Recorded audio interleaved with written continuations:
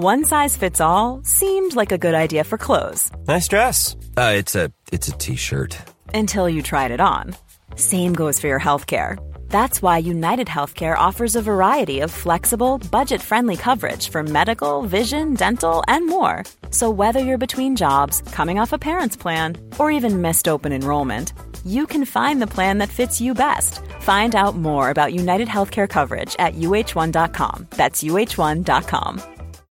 Millions of people have lost weight with personalized plans from Noom. Like Evan, who can't stand salads and still lost 50 pounds. Salads generally for most people are the easy button, right? For me, that wasn't an option. I never really was a salad guy. That's just not who I am. But Noom worked for me. Get your personalized plan today at Noom.com. Real Noom user compensated to provide their story. In 4 weeks, the typical Noom user can expect to lose 1 to 2 pounds per week. Individual results may vary.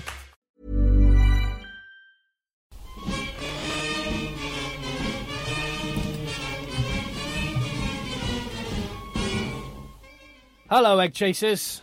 This is the Egg Chasers podcast, the podcast about rugby that doesn't take itself or the game too seriously, and back after round 3 of the Heineken Cup. Still feels great saying that. The Heineken Cup.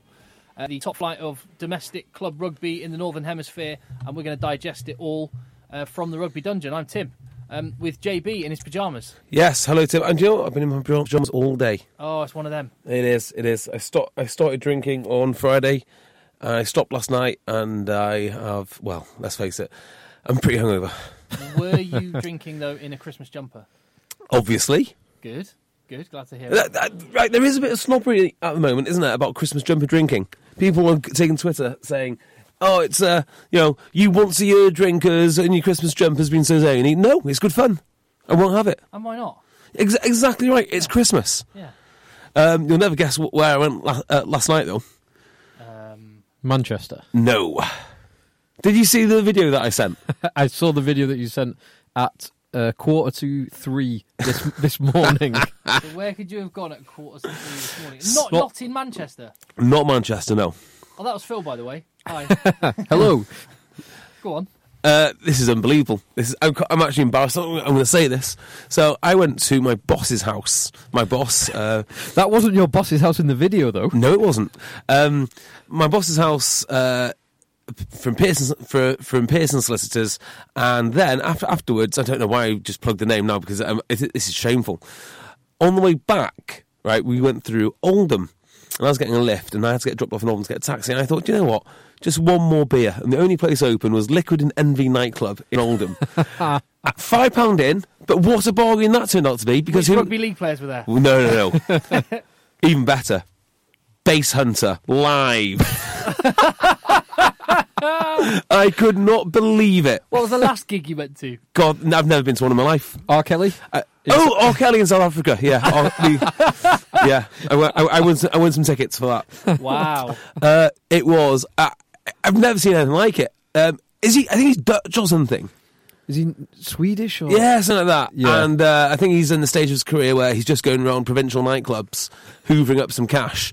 And it was just weird. He doesn't do anything. He just stands on the stage and says, I'm going to have a beer. And everyone goes, yeah. And he stands on the stage, has a beer. And then they've got these two, it's like so tin pot. They have these two bouncers who basically had huge party poppers, but they've got to manually pull the party poppers. I mean, high-level pyrotechnics. Were they health and safety approved party poppers? They wouldn't have been allowed in Bath Rugby, if that's what you're asking. That is what I'm asking. So yeah, last night, Base Hunter. Wow. So Base Hunter and R. Kelly is... it's a veritable who's who. That's the bucket list everyone wants. And actually, I looked awful with my flip-flops. Everyone had sort of like leather jackets on. Yeah, it was flip-flops and a Stade Francais shirt. Flip-flops, Stade Francais shirt, tight little cotton. Strong look. Yeah. Well, R. Kelly literally did a double take. I was 50-50 about the South Africa Lions series, but if that's the sort of escapades what you can get into, then South Africa's by far the best. I'm on. Yeah, I think South Africa's by far the best touring country out of those three. Having only done South Africa, you are informed to say that. 100%. Yes. Well, on this podcast, let me just give some headlines of things we're going to talk about. The England head coach position has had some had some people talking about it. We just touched on it there. Bath Rugby's stringent health and safety regulations. Ring fencing, the Premiership again has reared its head. Yeah, every kind of 12 to 18 months, it just there seems to be something that sparks that debate again. Yeah, I would ask, look at the clubs which are struggling. Because if one of the big clubs is really struggling with a bit of weight behind it, maybe this ring fencing idea will gather a bit of steam. Let's quickly chalk this one off then. Let's chalk off the ring fencing then. So it's been brought up, yeah, and we were talking last weekend about how exciting it is that there's only 5 points between, or 5 or 6 points between fourth and 12th. So 6th to 12th there is 4 points between them, and then Quins and Wasps and Gloucester are slightly further ahead. So there was a lot of people joking, I wonder how long it's going to be till they start talking about ring fencing. Well, a day was the answer to that one. We don't need to go into any great depth on it, but I thought it was good to hear Nigel Melville at the RFU now coming in and saying, no, this is not how it's done. If it's going to be done, this is not how it's done. It will not be done for the start of next season. And we need to look at it properly if it's something that is a possibility for the future, but he's very wary of doing it for the effect it will have on the structure of the game as a whole. Equally, he was saying that there are way more professional rugby players. There's 1,200 professional rugby players in England, and he said, think how many resources that is that's going out of the game to players, to agents, and all the rest of it. Whereas actually, he does think there's an element of a less is more. Sorry, what's he saying? That there's too many professionals? Oh, no, maybe it wasn't Nigel Melville saying this. I might have crossed wires. Anyway, Nigel Melville came out and said it won't be done next season. Yeah, it was like Nigel Melville. Yeah, so he was stating facts and saying he believes, broadly speaking, that less is more. Yeah. Well, and was he sort of saying if you were to do ring fencing, then the possibility of a properly geographically spread 16-team 2 conference competition might be. I might be crossing wires about who's actually said this, but that's... Yeah, but this is the general gist of the conversation, isn't it? Yeah. Well, it's an interesting point about the amount of professionals, because he might be right. There might be too many professionals. I remember in the early days, Wales had the most professional players in the world, allegedly, because they were contracting people up in, say, Bangor, who would be like the fourth, potentially, the fifth choice tight head prop for the Blues should the apocalypse happen down south. So, you can spread your resources far, far too thinly. So I don't disagree with that. I'm open to ring fencing. If they want to do it, I'm sure it'll be fine. If they don't want to do it, I'm sure it'll be fine. Yeah, I'm open to it. The concern would be if you get a situation that you eliminate the opportunity for anyone to do an Exeter. Unless you franchise it and you say, well, look, we're big enough, we've got the resources, we've built a stadium, and we spent 4 million quid plus the rest on salaries. Can we play now? And the answer is, yeah, sure, why not? There is a problem this year with the uncertainty regarding who's going to go down, because there are a lot of very, very egotistical businessmen who are club owners who would not like to see their cash wasted should they go down. And I think that's probably what's going to be driving this conversation. Well, there's a couple of facts here that we can say. That the team that comes up, if they don't have Premiership shares, there are 13 teams which own shares in the Premiership. London Irish is the one currently not in the Premiership that accounts for that.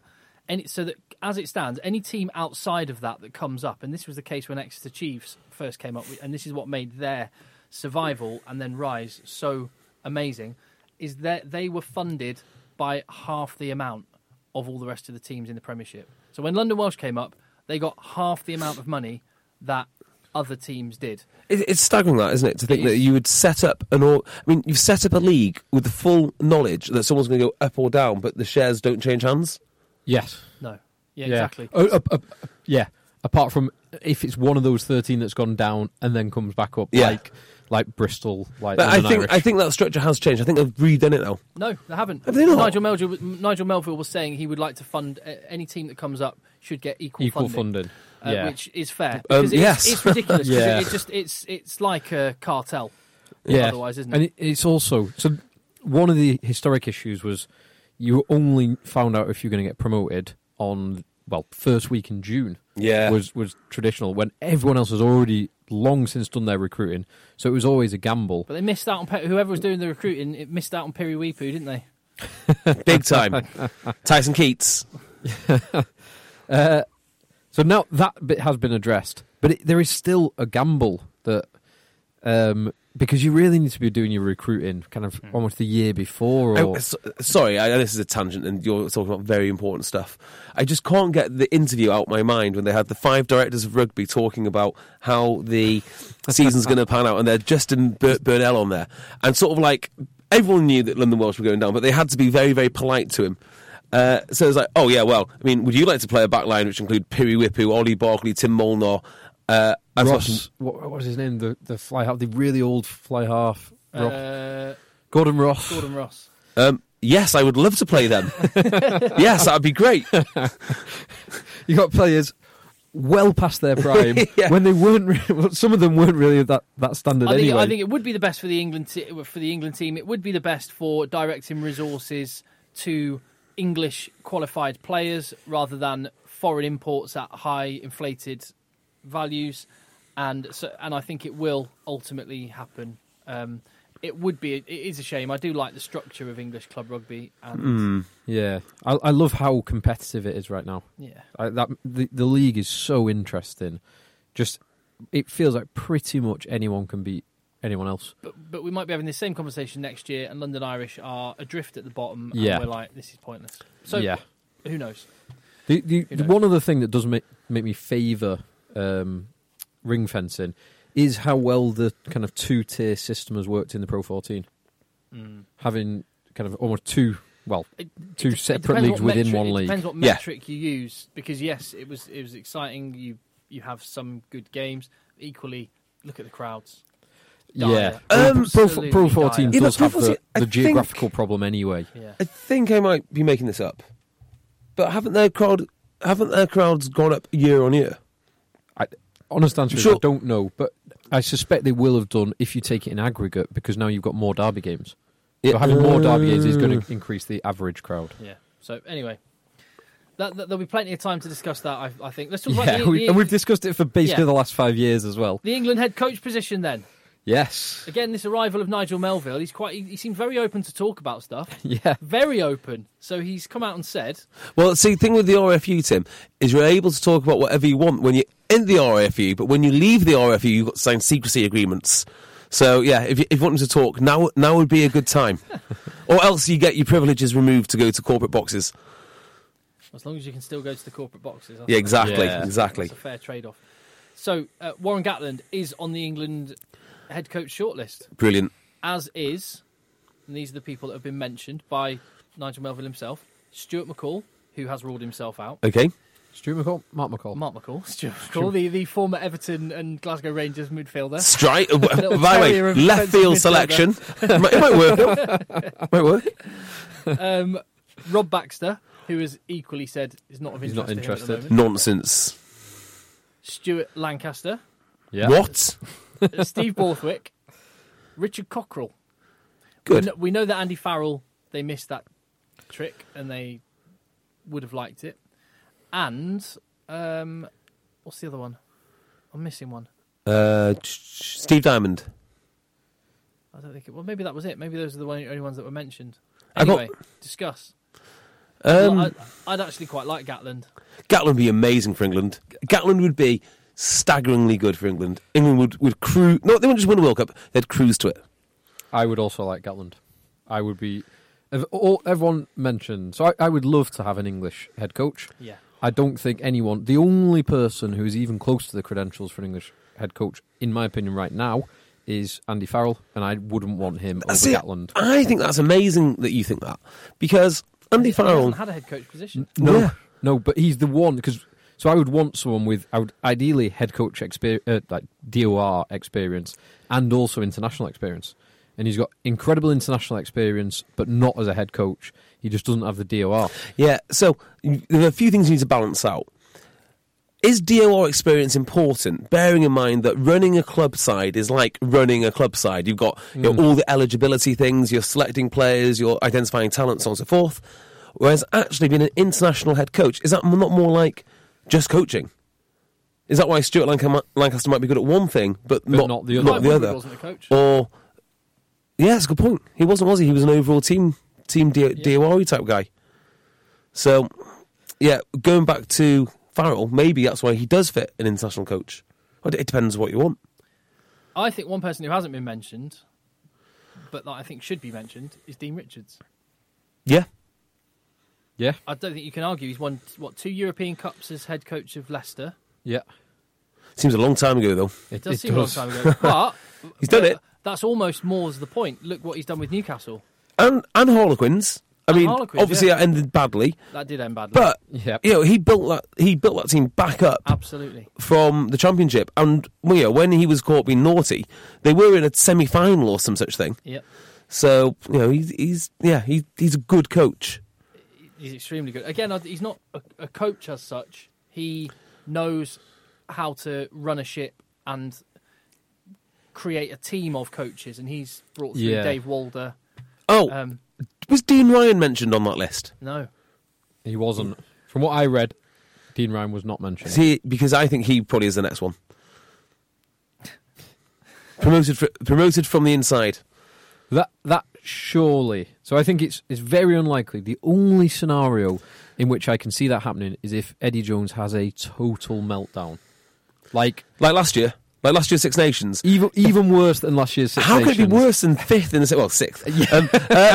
Don't win any games. Yeah, but how could it realistically be worse? It's unlikely to be worse than last year's. Right. It's possible. I mean, if it is possible. England's first game travelled to Dublin to face Ireland, that is not going to go well. Do you know, I kind of envy them in that way, because if you're going to put in your big performance and get that win, I mean, they could do it. And if they do, that sets them up nicely. They won't, but they could. What does it say, though? But it's interesting. What does it say that Mark McCall and Rob Baxter... I mean, this is a huge job, particularly for Rob Baxter as an Englishman, but also for Mark McCall. I mean, what does it say that these guys are like, nah, I'm all right, I'm quite happy where I am? I don't think they're taking the offer seriously. That's what I think. So it's one thing for you to be told there's speculation that you could be the England coach, and it's another thing to say you're going to be the England coach. If they came with a solid offer and said you're going to be the England coach, we want you, name your price, they would both take it. But whilst there's like 6 names in the hat, there's no point in saying I want it. You don't want to be Jake White. Yeah, I completely understand that. I think Mark McCall. So there is nothing more he can do at Saracens. As in, he's won everything multiple times. Baxter, he probably does have unfinished business at Exeter, especially this season, as we've seen they are pretty much out of Europe. Yeah.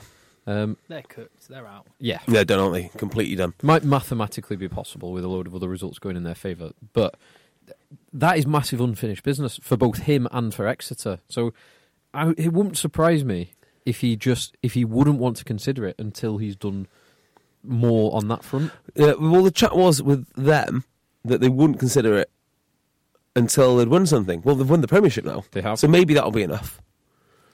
But I think Baxter would be... he'd be ideal. Well, would he be ideal? Of all his people... I mean, he'd be fine. No one would have a problem with it. But of all those lads that you mentioned, for me, Gatland. Yeah. I'm sure he will probably end up being top of the list. But again, we're going to have plenty of time to talk about that. I would also love to see Joe Schmidt, but I know it's very, very unlikely to happen. Gatland or Schmidt would be the two for me. Absolutely. So, can I just have one little moan? Yes, of course. Hang on, is it Twitter? It is. Right. Please continue. Please don't politicise my rugby. Do not politicise my rugby. People linking bloody Brexit to rugby. Do one. That's it. Move on. That's okay. It. That's all I want to say. That's probably sensible. On my timeline, I do not want to read about the whys and wherefores of how Brexit might affect rugby. Do one. Yeah, we can't. I think we can't import whistles. I think that's the main concern at the moment, isn't it? When it's done particularly when it's written with such a unhidden agenda. Well, don't politicise my rugby. Yeah, I would just say maybe that is the art of good column writing to come with it with some partiality to start with. Partiality, I don't mind, but it's a massive. It's just a lot. The beautiful thing about the rugby this weekend is getting away from bloody all the toxicity of social media. Well, watch on my timeline later on this week. I'm going to do my small government 15 players that really believe in small taxation and small government. So watch out for that. It'll be fascinating. Excellent. All right. So there we go. That's fine. So we've done ring fencing. Right. Bath are getting absolutely hammered for flag gates. I have no idea. I guess you give some people a tiny bit of power who have never had it before. I mean, I used to work at a place. It was Port Financial Advisors, Port Accountancy. And we had this one guy called Trevor. Obviously, he was called Trevor. And he was one of the senior partners. And he, once a year, would walk around trying to catch his clothes on corners and call it his snag list, so he could make a list of potentially dangerous places to walk, I guess. Wow. Yeah, this is the same place where I came in early, tripped over one of those, do you know those little plug things? Like a four-way adapter type thing? Yeah, do you know the ones that you lift up from the floor? Oh, okay. Yeah, floor box. Yeah, so someone obviously left that open, tripped up, fine. I was absolutely fine. Had to write a report. So yeah, I can see how see how it happens. So, just like sometimes the trains stop because there's the wrong type of snow, you can have the wrong type of flag as well, as we've learnt. Evidently. It allegedly failed on 3 health and safety criteria, health and safety criteria, including a fire risk assessment. Yeah, there was no fire safety certificate on the Leinster Supporters Club flags that they were trying to distribute to their fans at the Rec. Good God. I mean, well, no, come on. Yeah. You can never be too careful. No, you can't. Safety first and foremost. Flammable flags in torrential rain. No, you can't. That's very wise. Right, so, yeah, it's just a stupid decision, and they should get lambasted for it, and I think they have. Also, most fans are quite one-eyed, so you don't want to poke the other one out. Oh, sorry. Oh dear, oh God. I would like to know the name of the individual that actually made this, because sometimes ridicule is a very, very important tool, and it would be nice to know exactly the person, like John Evans, health and safety inspector at the Rec, who made this actual decision. So there's some accountability to it. It's ridiculous. It is ridiculous, and it does.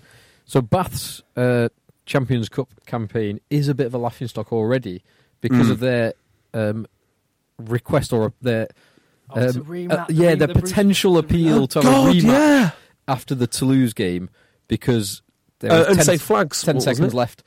Unsafe flags. Yeah. 3 seconds left, and he blew the final whistle. Yeah, it's something like 10 or 12 seconds left, and they blew the final whistle. Yes.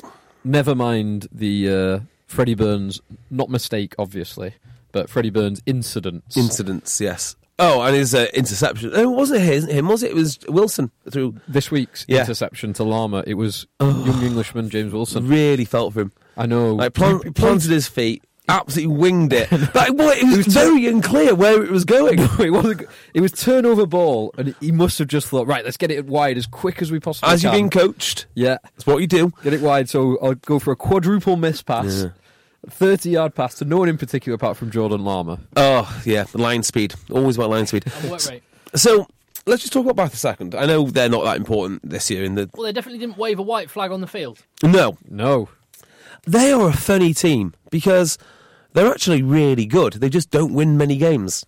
Well, so my theory with Bath is they're actually really good when they break it down to a very simple, so in wet conditions, and they break it down to a very simple game plan. And their defensive line and the work rate of their pack, their set piece, all those kind of real basic simple things are outstanding. As good as anyone in the league or in Europe. What they struggle with is when the game opens up a bit wider, they seem to struggle with it. Probably because they've perhaps not got all the personnel they'd want on the pitch, thinking of like Jonathan Joseph and Anthony Watson, for example, and their 2 first-choice 10s, Priestland and Freddie Burns. But, yeah, I think their basics are as good as anyone. I think right now they're struggling.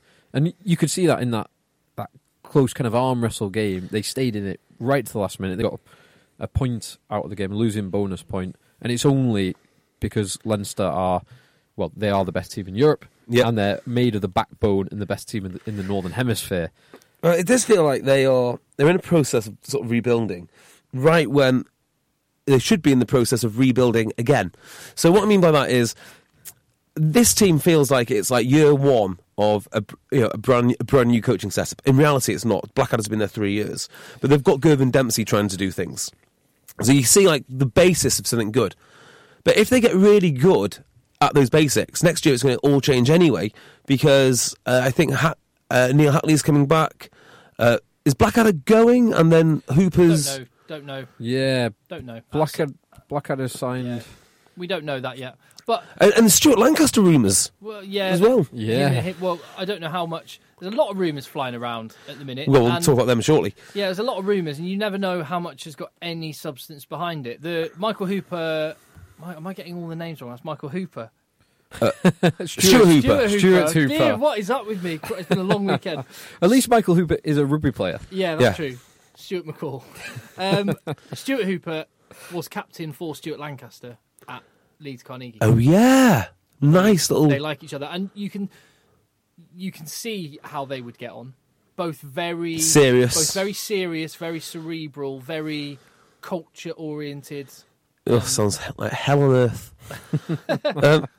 But yeah, great men. Can I just say, I mean, Leinster are the best team in Europe. They probably have the best back row options in the competition. Bath can't be far away. I mean, where they've got Underhill and Lowe playing together, just amazing. Yeah, because Hill is a proper 7. But Lowe is a proper 7, but he's big enough that he can play 6 as well. And they're both so powerful. 8, as he did at the weekend. Yeah. And then, what are you going to do with Faletau? Or Mercer? And Mercer's so good on the bench. Looking at the players, again, when you talk about rumours, the players apparently coming to Bath are Mike Williams. Big Mike Williams. I think he might go to Sale. Mike Williams, apparently to Bath. Well, that's a rumour anyway, which doesn't make any sense. I think he's very highly regarded in rugby circles, though, for some reason. No, I don't doubt it.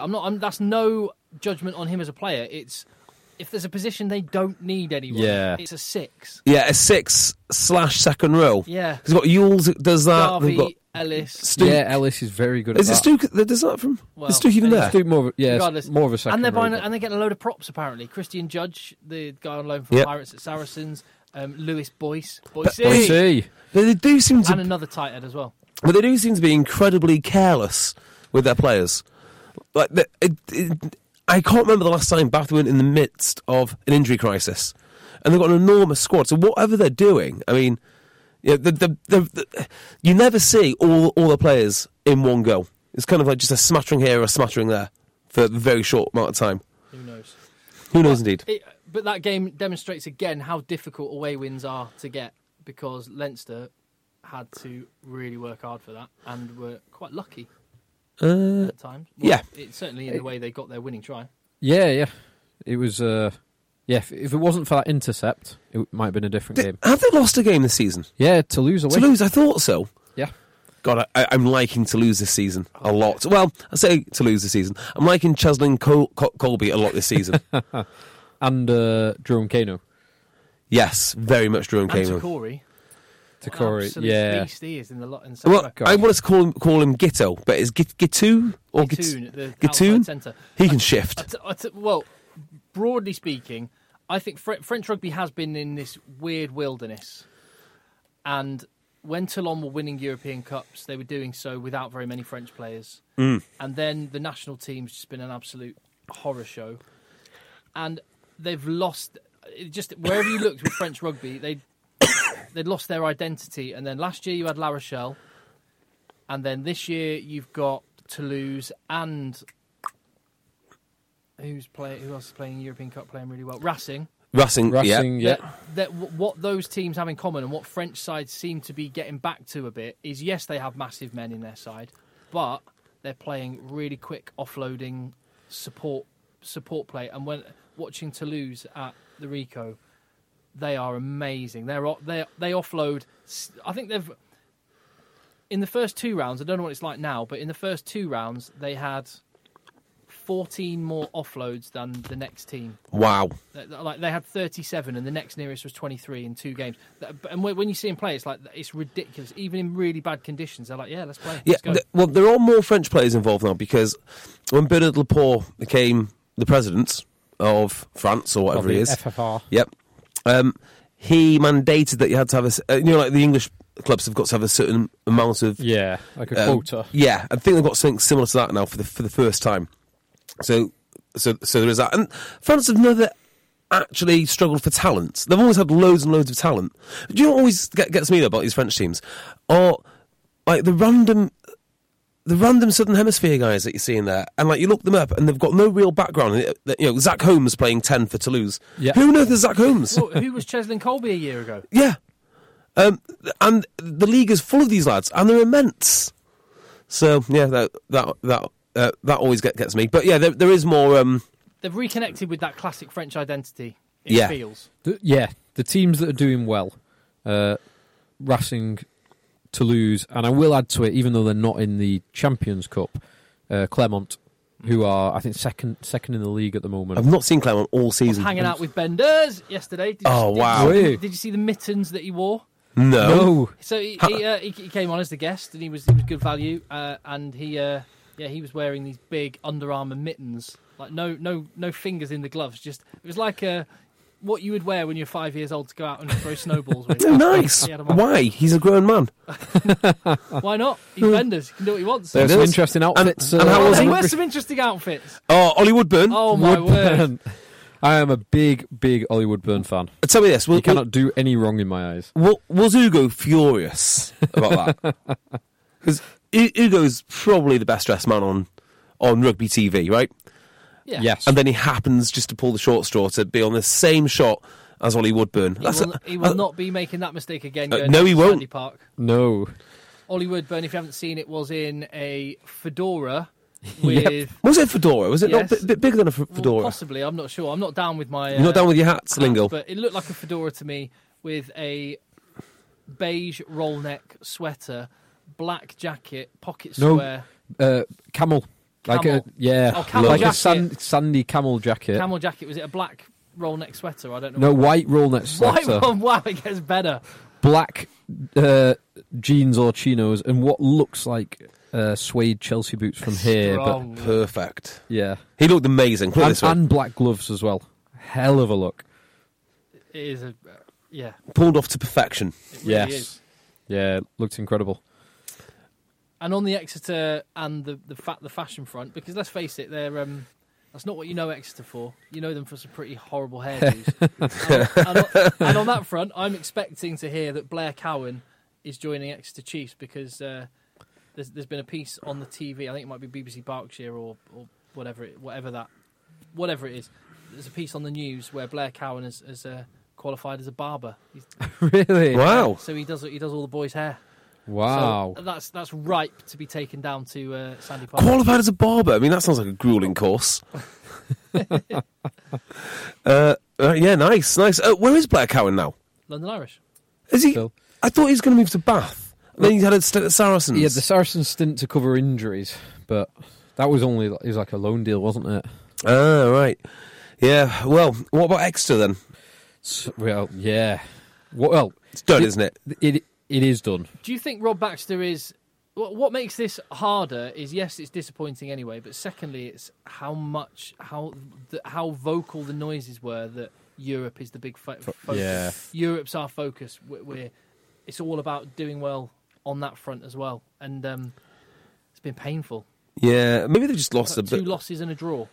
Correct. Yeah, and they also lost to Harlequins in between that. Oh, So, in the league. So their first loss in the league. They're currently residing bottom of Group 2 or Pool 2 on 3 points. I guess it's mathematically possible for them to qualify. They could still get 18 points, but doing so they'd have to get a 5-point win away at Munster. I think they can do that. Leicester. I think they're in a good group to beat everyone. I think they actually can still go and beat everyone. They're still not going to be top. And then they go through second. And they're probably not going to go through second.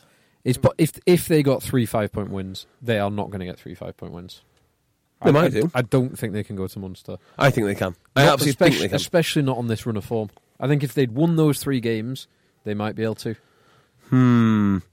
Yeah, well, it is unlikely. But we're sort of missing the bigger story here, which is not that they lost, but Gloucester won. Yeah. And they are looking seriously sharp now.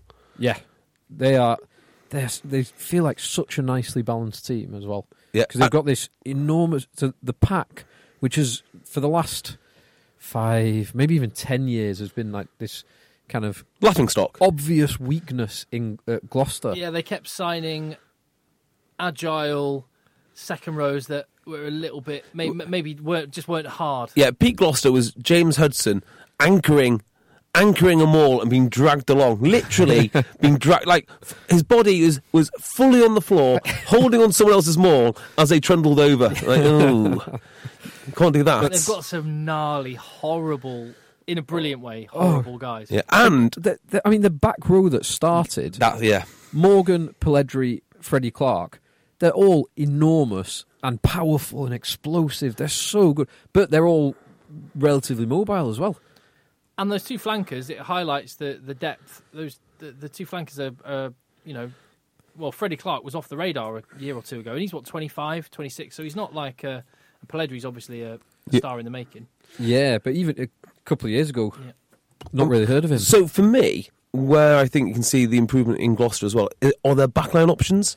So they've finally got 12 Trees playing well. Well, he didn't even start here. I think this is one of the first sightings I've had of Owen Williams for about 12 months, which is interesting. 12. Yeah, which is interesting that they decided to go with him. Yeah. I don't know if I've mentioned this before. I quite like Mark Atkinson. You got Trinder. You got all these lads all on rotation, and then Danny Cipriani just makes the whole thing sing. Well, Willie Hines made a massive difference. Cipriani and Willie Hines, those two, such good experienced operators who can bring the best out of that back line, and then getting young Ollie Thorley back. Oh, how do we not talk about Ollie Thorley? Ollie Thorley is on absolute sensational form. He is on Six Nations form. It's a shame for Ollie Thorley that Eddie Jones doesn't care about Premier, doesn't pick on form. He is on. If he is not on Eddie Jones's radar, then I might jump on the JB bandwagon of saying out. Eddie out. Because Ollie Thorley is unplayable at the moment. He's amazing, isn't he? He's absolutely amazing. Unreal. No, you're one of these guys. He does everything. Because he's so fast, he's so powerful, he's steppy. He reads the game so well. His defence is good. Right. But what I would always say is, you can't just say so and so should be picked. Here we go. This was you've got to say who do you drop? Jack Noel, Ashton. Jack Noel because he's injured. Well, name me some England wingers. Nathan Earl. Drop that one. Drop him. Yeah. Next one. Any of those 3 we just mentioned. Yeah. Noel, Ashton, Nathan Earl. I'd drop any of those for Ollie Thorley. Name me another one. Wow. Name me another England. Johnny May. Drop him. The two I wouldn't drop are May and Thokanasiga. I'd drop them both. Are you going to have any wingers playing? Nope. If we can get 2 Ollie Thorleys on the pitch, let's do that. I tell you what, there'd be something rather sweet, wouldn't there, if Johnny May... I mean, I actually love Johnny May. I think Johnny May is amazing. But it would be quite sweet if Johnny May was the guy dropped for Ollie Thorley. Oh, no. Oh, yeah, that really would be. We could have got Ollie Thorley for nothing, but we gave up our club captain. And we're 8th in the league. I don't know why, this is a bit of a tangent, but do you remember when Joan Lomu burst on the scene? Did your club start putting like flankers on the wing and stuff like that? Yep. And not only that, every flanker that played on the wing, his nickname was Jonah Lomu. Come on, Lomu. I remember at Newbury that happened. That's how I got... Yeah, I played against Newbury when their number 8 was playing opposite me. So I remember I played them early in the season. Chris Hart. Yeah, no, I might have even played against you because I remember I was coming through into the team, or I remember getting extra games because they moved a back row onto the wing. Yeah. I remember playing against a guy. Lomu. I played early in the season down there when he was playing number 8, and then the next game he was playing on the wing opposite me. Yeah. But Broughton Park had this enormous number 8 who came from Chester. I can't remember his name now. Huge guy, and he played 8 or wing. You know, in fact, I wonder. Probably Lomu's legacy is people like Banahan. Yeah. Banahan still won. Or I'm trying to think of another one now who actually does. Naira Voro. Yeah. Just these massive lads. Yeah, Nadolo, Surveyor. Thokanasiga. Yeah. I would drop Cock-and-Seeger for Thorley at the moment. But on that, isn't it great, as much as we're talking about Thokanasiga and all these guys, isn't it great that the Cheslin Colby is still relevant and brilliant? And Ollie Thorley, like you say, mind you, he's a tough... He's big, isn't he? He's a really like balanced guy. He's 6'2"? Well, yeah, no, he's not that big. He's not that big. Not? No, I'd have him down as like a 14 stone, 5'11" kind of winger. He's listed as 6'1", 100 kg, so 15 and a half. That's big for a winger. Okay, sorry, Ollie. It's all right. He is powerful as well. But it's that whole... Because he can shift that fast, that 15 and a half stone becomes... Yeah. You're right about Colby, though, because Colby is just a different breed. So, did you see one of his many runs, and he catches the ball? This is how you know he's so good. He catches the ball, and he runs the opposite way to where you're taught to run. He goes backwards. He takes a step forwards, spins backwards, sort of goes sideways, and then goes forward again. Sort of like, what was the running back for the Detroit Lions? Barry Sanders style. It's he's remarkable. He's the closest thing to Shane Williams since Shane Williams. Yeah. I'll tell you what, let me change tangent. Okay. To, we've got one team that's doing fantastically well in Gloucester, and that question. Oh, so shall I have a look at Twitter? See what our see what our listeners said. Is it Gloucester's year? Is it Gloucester's year? Is it Gloucester's year? Oh yes. What percentage do you think people will have said? So the options were this year, next year. This year or next year. Because the joke being, it's always... Next year. Gloucester's year is always next year. I think the Gloucester's year is next year. I actually think that it is definitely next year. We've been conned, haven't we, again by Gloucester? Yeah. Every year we get conned by Gloucester. They could do it this year. I think they might be well placed for the league this year. They could definitely finish in the top four. And then I think they will finish top four. They have no problem with Exeter. They have no problem with Saracens. No problem with going to Exeter, which they've just shown. I think they would have a problem going to Saracens. Yeah, Saracens in full Saracens mode would be difficult. This is no 52-48. This is a 31% to 69% in favour of it's Gloucester's year next year. Yeah, it is next year. It is that next does year. feel right. Our audience know what you're talking about. Yeah. They need to sign probably 2 more players. But where though? They've not got many. Maybe another hooker holes. Maybe. Why not? Yeah, but they've got cover in every position. Like they've got good depth in every position. Like we mentioned, Woody Hines been great, and I think Woody Hines is great, but so is Ben Vellicott. Yep. So anyway, and so is Callum Braley. Yeah. So they beat Exeter next week, and they're pretty much through. They'll be very well placed. Yeah. Right, I want to play you something. I want to jump to a club that's not had a great time of it. Okay. Oh, well, whilst you're doing that, let's just mention that my boys in a town just outside of Venice beat Harlequins in the Challenge Cup. Yep, and also I don't know if you noticed this.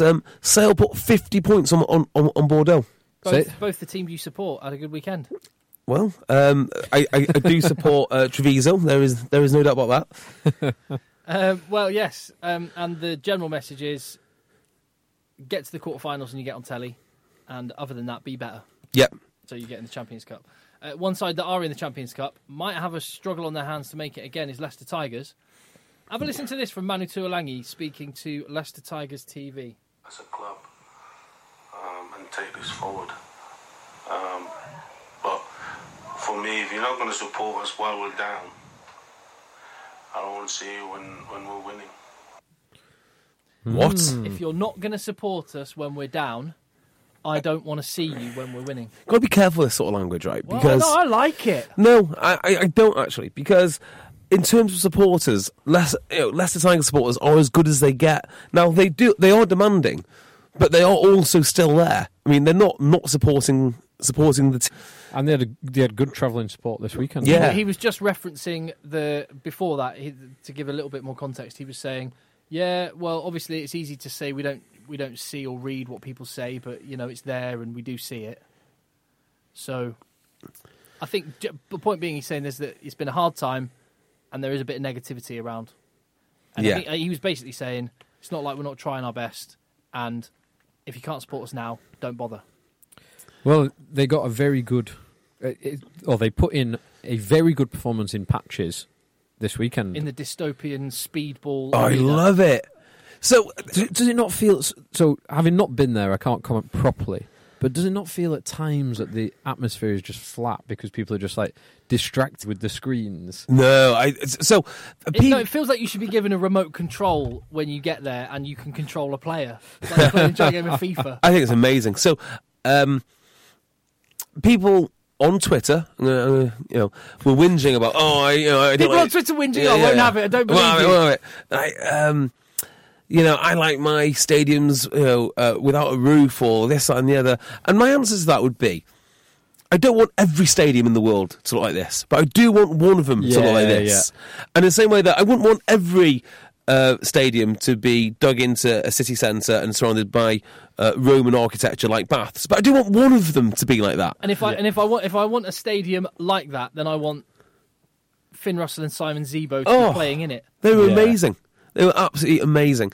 So it just works. And if you listen to the commentary team today, Nick Mullins in particular was, I think, rather enamoured by the whole experience because it wasn't freezing cold. It's just that's a good point. It's all air conditioned allegedly. It's great. It's amazing, and the rugby that they play in there is also amazing. Yeah, I'm a big fan. But Leicester played very well this weekend, and I was not expecting. So they got 4 tries. Yep. They scored 4 good tries. Yep. And they, despite having 2 yellow cards, they managed to hold Racing to 36 points. So it was a 10-point loss. Doesn't it say absolutely everything? I agree with you. They stuck at it. But doesn't it say everything that people have been praising Leicester after they lose by 10 points in the European Cup? It does. It is a turnaround, but then they lost by 40. Yeah, they lost by 30 points to Bristol last weekend. Yeah. So it is a remarkable turnaround. So actually, I think that this game, in some ways, actually suited them quite nicely, because I was looking at how it was unfolding. And Racing, I mean, I don't know how you coach that team. I simply don't. So half of their play is the 9 Crack gives open the champagne and put the blazers on. Exactly. But it's like half of it is the 9 gives the ball to a forward who comes crashing into as close to the ruck as you can possibly get, and then they throw 6 different offloads. Give it Nakarawa. Yeah. Give it Leone. But they're amazing, and they're just or Claessens or any of these lads. The ball's going everywhere, and I just don't know how that is coached. You do need a lot of talent in order to pull it off, and Leicester have a lot of talent. So I actually thought if it just breaks down into basically a 15-man game of sevens, Leicester are pretty well placed to do okay. Well, you saw that from the Adam Thompson try at the end, which was so close to being a Racing try. It was one pass away from the Racing try, but George Ford intercepts. He goes 40 yards. He then kicks for the corner. Zebo just beats him to a foot race, but him and Thompson. That was very close. Oh yeah, I mean, that could have been 7 points in either direction. Yeah, and there was loads of times when one team is on the front foot and then the ball is stripped. The amount of turnovers in this game, I've not seen the stats, but it felt like there was a lot. There were definitely a lot. But it was a 10-point loss. But I actually think Leicester were not really in it that much. I think it was a 10-point loss because Racing were kind of a little bit generous with their ball. I'm going to make a slight interlude here. Yes, please. It's how many days till Christmas? It's 2 weeks on Tuesday. Yeah, something like that. My word, it's fast approaching. So, firstly, if you want a really, really good deal on some free beer to get you through that festive period with your family, twitter.com/rugbypodcast. That's twitter.com/rugbypodcast. All the details there of how you can get some free beer. Just as a thank you for listening all this year from our friends at Beer 52. They've got a great offer. Go and fill your boots. All the details are there. You just go to it's beer52.com/egg. You can find out all the details, but you just pay postage, 8 free beers, fill your boots as a thank you. And also Cornerstone, who've been supporting us all this year again, helping us make sure the equipment in the Rugby Dungeon is working to a degree. Yes, that at least it's semi-serviceable. Audio work anyway. Yes, and what's more, 2 weeks from Christmas, perfect Christmas gift for your family, or just treat yourself. You deserve it for the Works Christmas party. Get yourself a precision-engineered German razor, weighty aluminium shaft, stands up there on your bathroom shelf, engraved with your initials. You get the shaft for free. You get 6 beautiful razors that will do you a great job in a presentation box, and you get that for less than the cost of a pint, £4. It's a no-brainer. cornerstone.co.uk/eggchasers. That's cornerstone.co.uk/eggchasers, or Eg10 checkouts. I'm going to mention. Everyone knows therapy is great for solving problems, but getting therapy has its own problems too, like finding the right therapist, fitting into their schedule, and of course, the cost. Well, BetterHelp can solve those problems. It's totally online and built around your schedule. It's surprisingly affordable too. Connect with a credentialed therapist by phone, video, or online chat, all from the comfort of your home. Visit BetterHelp.com to learn more and save 10% on your first month. That's BetterHelp, H-E-L-P. Quality sleep is essential. That's why the Sleep Number Smart Bed is designed for your ever-evolving sleep needs. Need a bed that's firmer or softer on either side? Helps you sleep at a comfortable temperature? Sleep Number Smart Beds let you individualize your comfort, so you sleep better together. J.D. Power ranks Sleep Number number 1 in customer satisfaction with mattresses purchased in-store. And now, save 50% on the Sleep Number Limited Edition Smart Bed for a limited time. For J.D. Power 2023 award information, visit jdpower.com/awards. Only at a Sleep Number store or sleepnumber.com. Talk H. Ooh. I went to watch some mini rugby today. It was Broughton Park versus Talk H. Okay. Didgeby Talk H. The JB Derby, they call that now, don't they? Well, I'm not going to say which team it was because I don't want to shame anyone, because that's not. I'll shame him. That's not what I'm trying to do here. But you need to have a word with, just generally put the word out of Talk H about what rugby's about, because I've never seen this before, and I saw a dad walk onto the pitch and drag his son off it because he thought the referee wasn't protecting his son enough. What? Now, in our defence, you've got to remember, we are the most achingly middle-class team maybe ever to play the game. Outside of London, certainly. On the Didsbury High Street, there is a... Wait, is it Waitrose or is it M&S Food? Oh, yeah. I mean, I'm staggered. I'm staggered. I'm absolutely gobsmacked that that's a thing. So he took his son off. Because he wasn't being protected. In what respect? His son tried to tackle a player with the ball. Okay. Check. And then it was kind of a sort of Morley type thing, and one of the other team, the Broughton Park team, grabbed the guy that was trying to tackle his player and pulled him off, and the guy fell onto the floor. So kind of ragdolled him a little bit.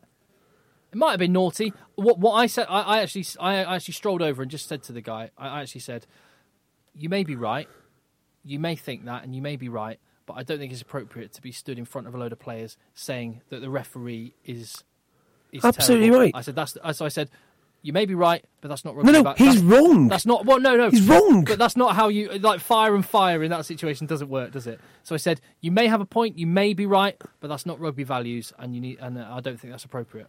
That is awful. They left. They walked off the pitch. So anyway, I'm sure this sort of thing happens all the time. But if it's if a tiny sign that there are elements of this creeping into rugby, grassroots level is quite often a good place to see what. Well, there is. Okay, so there has definitely been a change in the lower league games. I'll give you an example. Oh yeah, how's it changing? Because me and Phil haven't played for a few years. Several years. So I'll give you an example, right? And you will identify with this. But we were doing a pitch inspection yesterday, and there were some lads saying, "Oh, I can't play. I can't play in this." It was just wet. It was just wet. And I think now the default position is to talk about health and safety or welfare or some such thing. I just think get on with it. I mean, the whole point of rugby is to get on with it. You very rarely in your mid-40s talk about the game where the pitch was perfect. You always talk about the game where it was either snowing or the ground is rock hard. Yeah, freezing cold, miserable. Yeah, because that's the point in it. The whole point is it's meant to be miserable. You're not meant to enjoy the game. It's like drinking Negronis. You're not meant to enjoy them. You do it because it builds team spirit. Or the pain is the enjoyment in and of itself. The challenge that you overcome. Yeah, so I'm talking to someone like those sour Negronis that Phil plied us with. I mean, what is the point in playing this game if you're not going to be absolutely miserable for 80 minutes?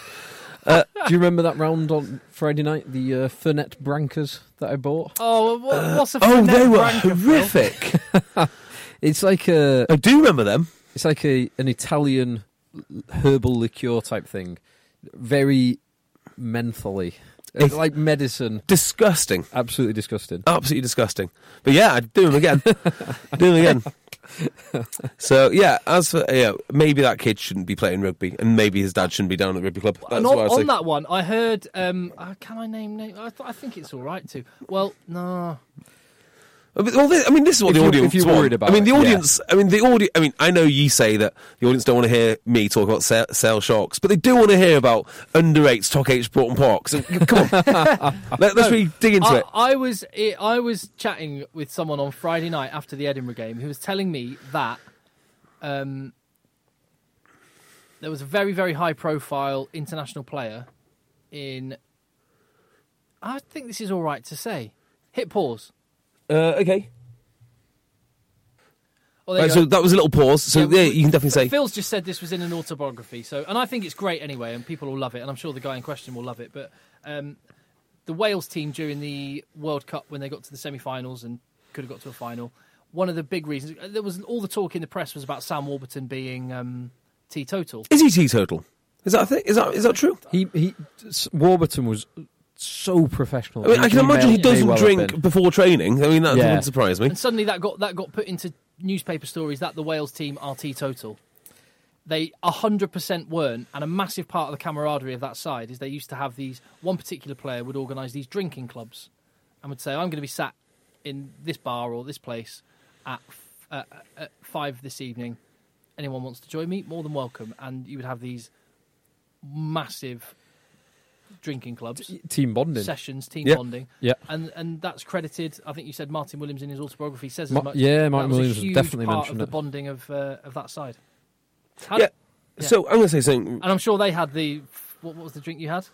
Fernet Brancas. I'm sure they know their way around a Fernet Branca, that Wales team. Yeah. Well, all I want to say is, I know it's not the most trendy opinion, but drinking culture is important.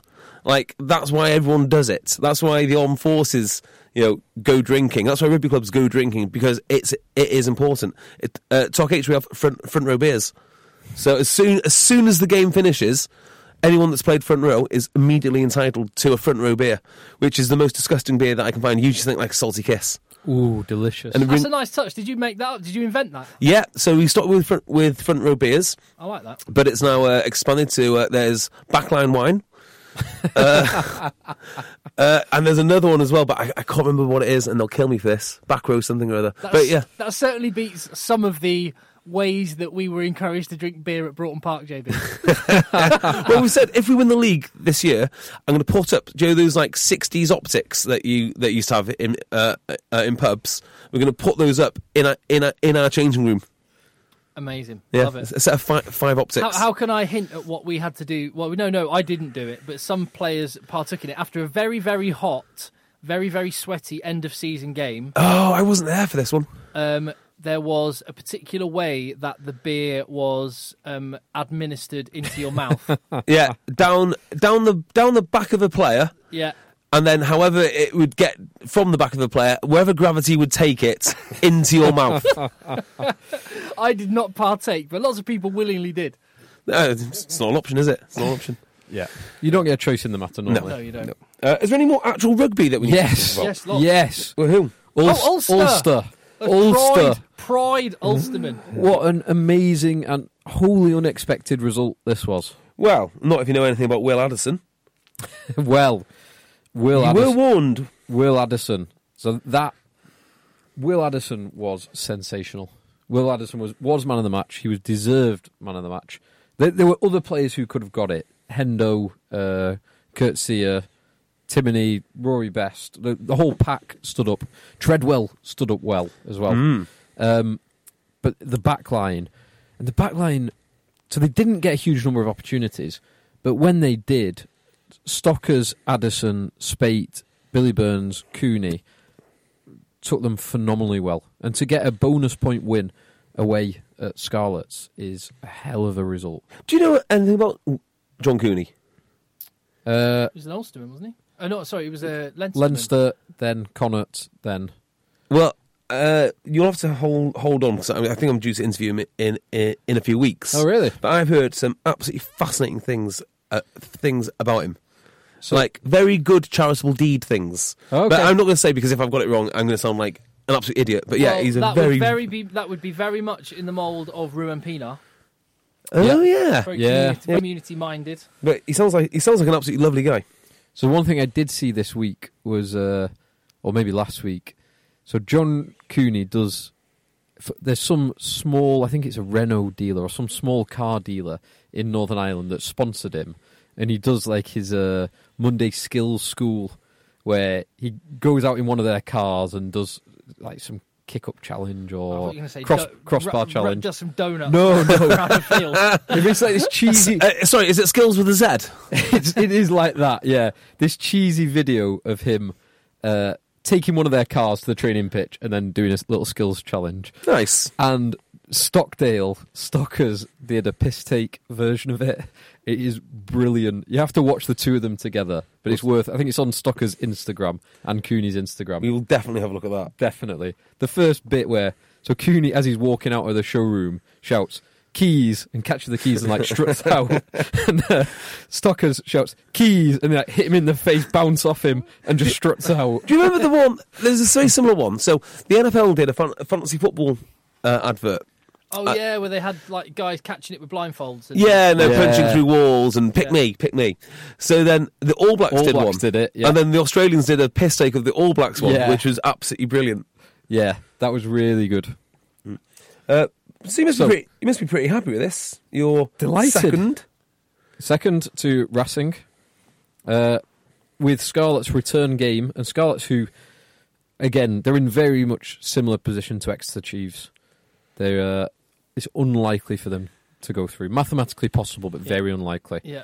So, good position for Ulster. Just nothing guaranteed, but if they can continue this form, if get a win against Scarlets at home, then very well positioned to qualify. But this was a really, really good game, and it was...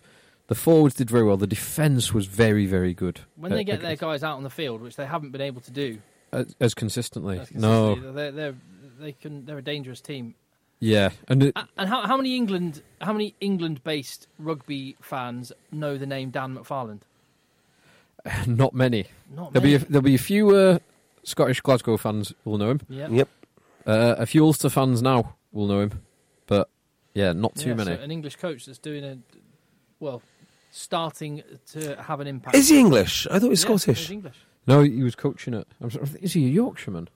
No, I think he's like come from Oxfordshire, something like that. Right. Oh, good for him. It's just a shame, really, Scarlets find themselves as they are, because I think last year one of the more special games in the whole competition was Scarlets against La Rochelle. That was a great game. And I also just felt like finally the Welsh are getting included again at high-level European rugby. It looks like we're going to have another year of that's not been the case. Yeah. Yeah, and not a way that Wayne Pivac would have wanted to go out at Scarlets in Europe anyway. So. No. Oh, and they've appointed their next coach. Yeah, more. More from Crusaders, whoever he is. I'm sure he's very, very good. Sorry, is he from Crusaders? Is he from Canterbury? I thought he was the assistant coach at Crusaders. Don't know. Couldn't tell you for the life of me. Now, you've come on this journey with us listening to the podcast, so I will say this as well. I've got speaking of Ulster, I've got a debut on Friday. Oh. Presenting the Ulster v Scarlets game. Right, so what is the difference? Right, what is the difference in roles between the presenter and what you do? You only see my wrist, normally. Yeah. So you see, you know what, you can see what Sarah and Martin Bayfield and Craig Doyle. Yeah, do. but they're not all doing the same. Together. They're not all doing the same thing, are they? They are So really, yeah. are you doing their the own Craig way. Doyle role, and then you have two guys with you, like a player and an ex-player? Yeah, there'll be a guest, at least a guest. Who don't know, who would you like your guest to be? Someone insightful. I'm quite happy. Me. Like Stephen Ferris. Ferris would be a good one. Yeah. Although I'd look really small next to him. So Andrew Trimble. Trimble's not a small Trimble's a lad. big- No, he's not small. He's a solid.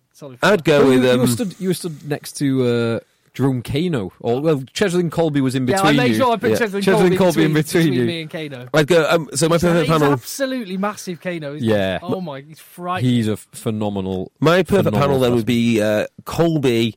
It would be Faf and Aaron Smith. Shane Williams in there. Yeah, Shane Williams. Maggie come on. Alfonsi. Yeah.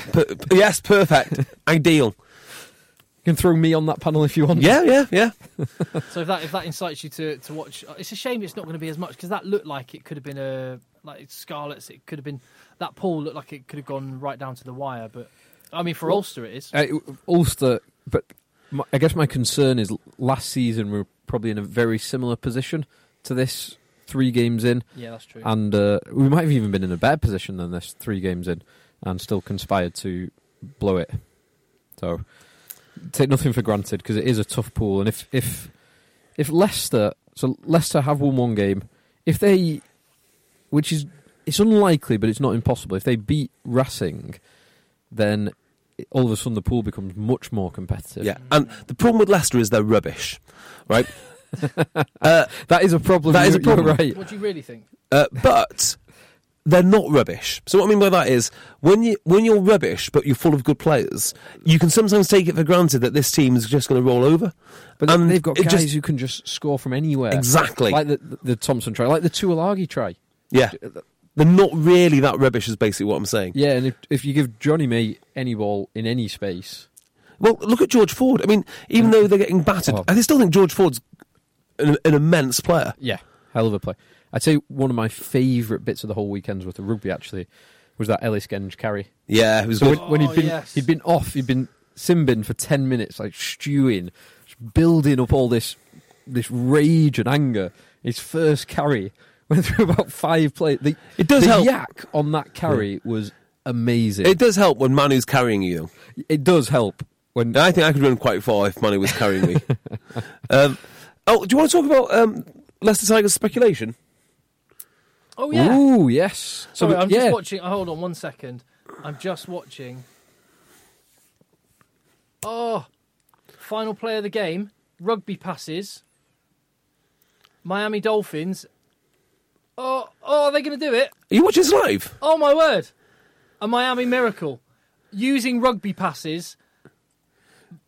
Two backwards passes on the final play of the game. Miami Dolphins beat the New England Patriots. Ah, is that what it was about?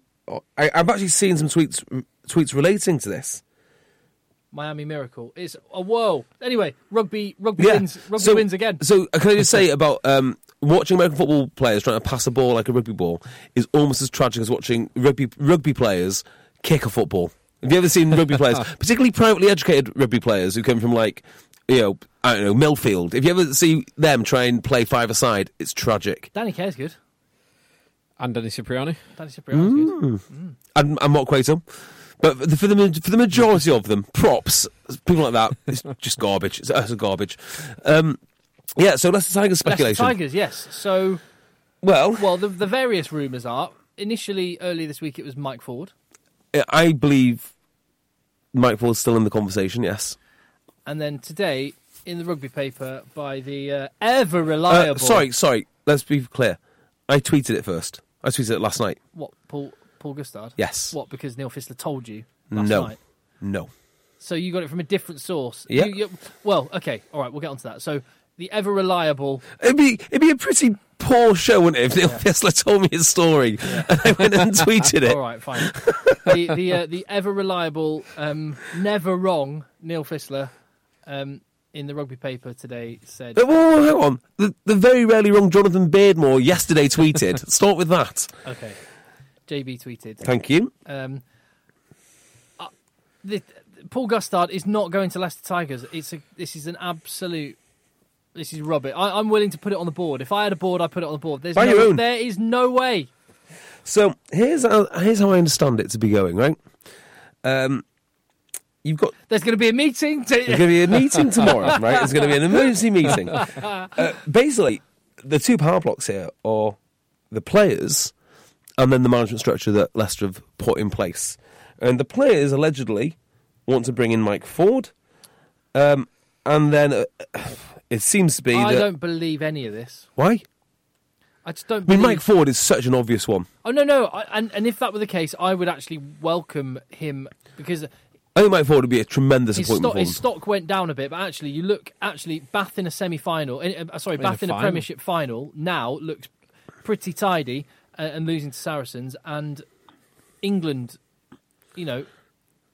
he's got England on his CV. He's a high-quality coach. He's a great coach. He went to England, didn't he? This is what I find interesting about him. And actually, you'll hear him on the Rugby Dungeon next week. Right? Mike Ford on the Rugby Dungeon? Yeah. Wow. That says to me that it's not happening to Leicester.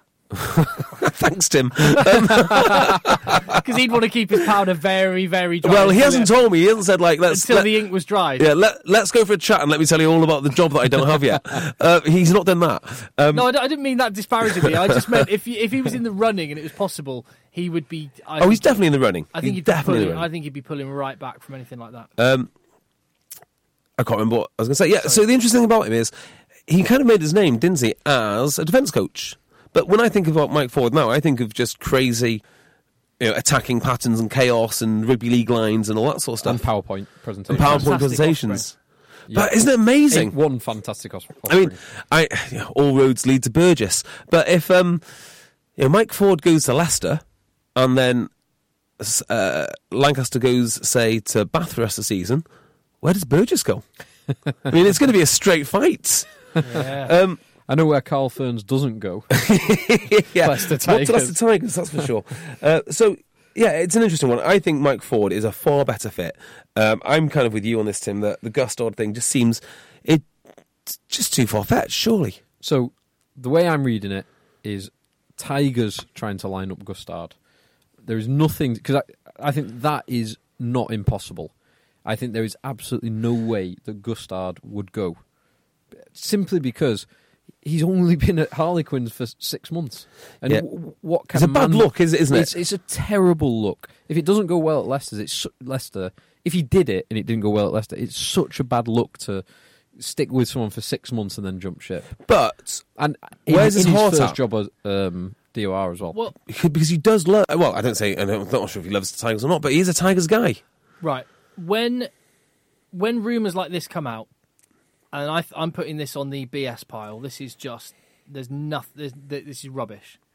Okay. I mean, I may well be wrong and look really stupid in weeks to come, months to come, but when you have rumours like this come out, the question I always think is, who stands to gain from this coming out? Because I don't think people get in touch with these people that release this news. I don't think people get in touch with them. Or you, maybe. I don't know. I don't think people get in touch with them out of the goodness of their heart. There's something that someone stands to gain somewhere from a bit of news being put out, whether it's true or false. Well, maybe, but so who stands to gain from? Well, I don't see who stands to gain. That's why, because it's so outrageous. That's what makes me think it might be true, because it's just such a shot in the dark. As I say, it would not surprise me if Leicester would make inquiries about that alongside others. Probably someone like Lancaster, someone like Mike Ford, and probably a few other Southern Hemisphere coaches. I just cannot see it happening. Mike Ford, I can't get past the Mike Ford thing. It just makes too much sense. There's already 2 Fords there, the rule of 3. Exactly. Yeah, and he's good, and he can help develop Jordan Murphy. It'd be fine. It'd be good. So that's what I think Tigers should do. Whether they do it or not, I don't know. But the Gustard thing would be that'd be awesome, just for the drama. There would be some drama. Such a bad look if he did it. They would have to offer him mega money Well, okay. Even then. So, just, with Leicester, wherever they are in the league, so on and so forth, does this sort of confirm... Well, it confirms to me that Leicester Tigers are still the biggest club in England. If they could pull off taking Gustard from Harlequins, who are themselves no small club, right, that would confirm to me that although they're on a little bit of a downward slope at the moment, they are still the kings of England in terms of the size of that club. Well, it wouldn't to me, because could you imagine someone like Saracens doing something like this? That's a good point. And they are No, I couldn't. they are the kings of England. No, Saracens would be better organised and better run. And if, say, Mark McCall took the England job, I imagine they would probably promote from within and then bring some new players up to that table. So Sanderson would probably step up. They'd bring in some new talent that would do that lower level and develop everyone properly. Sanderson is the lad that I think should be poached sooner rather than later by someone wanting a head coach DOR type. Maybe a head coach to start with. If he wants it. If he wants it, yeah. I'd have him. Definitely. I'd have him at Treviso. I think he'd work well at Sale.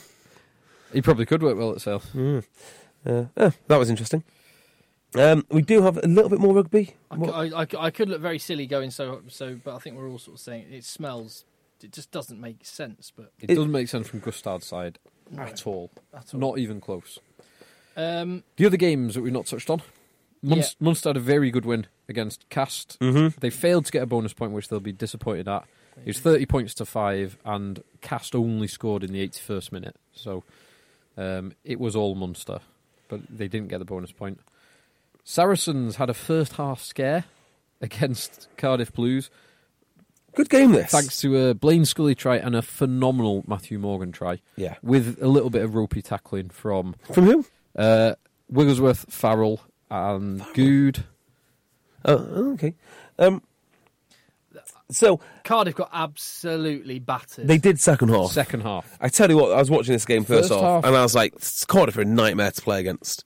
Like, they didn't... I mean, looking at their team... yeah, okay. So there are some lads there that play rugby. It isn't their best team, but I guess same goes for Saracens. Not their best team either, but it's just in their blood. They play a very awkward style of rugby. They're all over the breakdown. They're an absolute nightmare. I imagine them being quite dangerous once they get everyone back. But yeah, first half fine.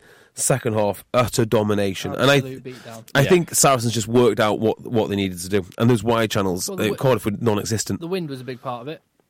Do you think? Yeah, it was, because Cardiff didn't kick in the second half, really. They were forced to sort of kind of run it out of their half and just battered. Yeah. The other thing which I like about Saracens, for all the chat about them being boring and systematic, I mean, they go out there with 3 guys who can legitimately play 10 at Premiership level. And that's why it's so exciting. And I love watching Brad Barrett. I just love... He adds so much to that team. Well, to that backline and to that team. He should be with England. He played very well. He did. But he's just uncomplicated. You just go... And it also makes me think how insane it was to ever put a 13 on his back. Yeah, he's not a 13. He's not a 13, but he's just so solid. They've got other guys who can play 13, like Lazowski, like Tompkins, who came on. Yeah. The boy who came on and made the biggest difference was Ben Earl. Yeah, 2 tries almost immediately. And Great Mates is looking good, isn't he? Yeah, Mates is looking good. Superb. Yeah. And they just... I look at that team and I just think they're missing a utility back. They're really, really struggling. Yeah, couldn't agree more. They're missing someone that could play full-back, wing or centre. Because they're just light in all those positions. God, imagine... I did put those rumours to Dai Young, whose response was, if I responded to every rumour that there was, we'd miss kickoff.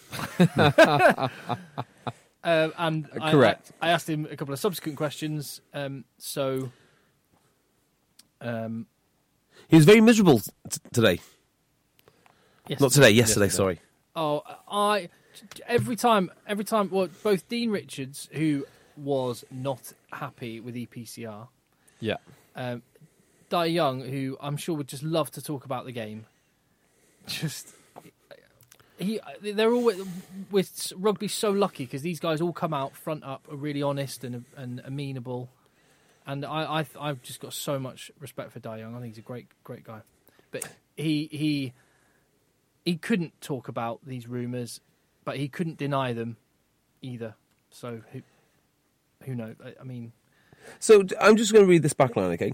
And I'm going to actually 13 Alex Lazowski, 14 Maitland, 11 Lewington, 15 Good. Where would someone like Elliot Daly play? Who misses out? Maitland or Lewington, probably.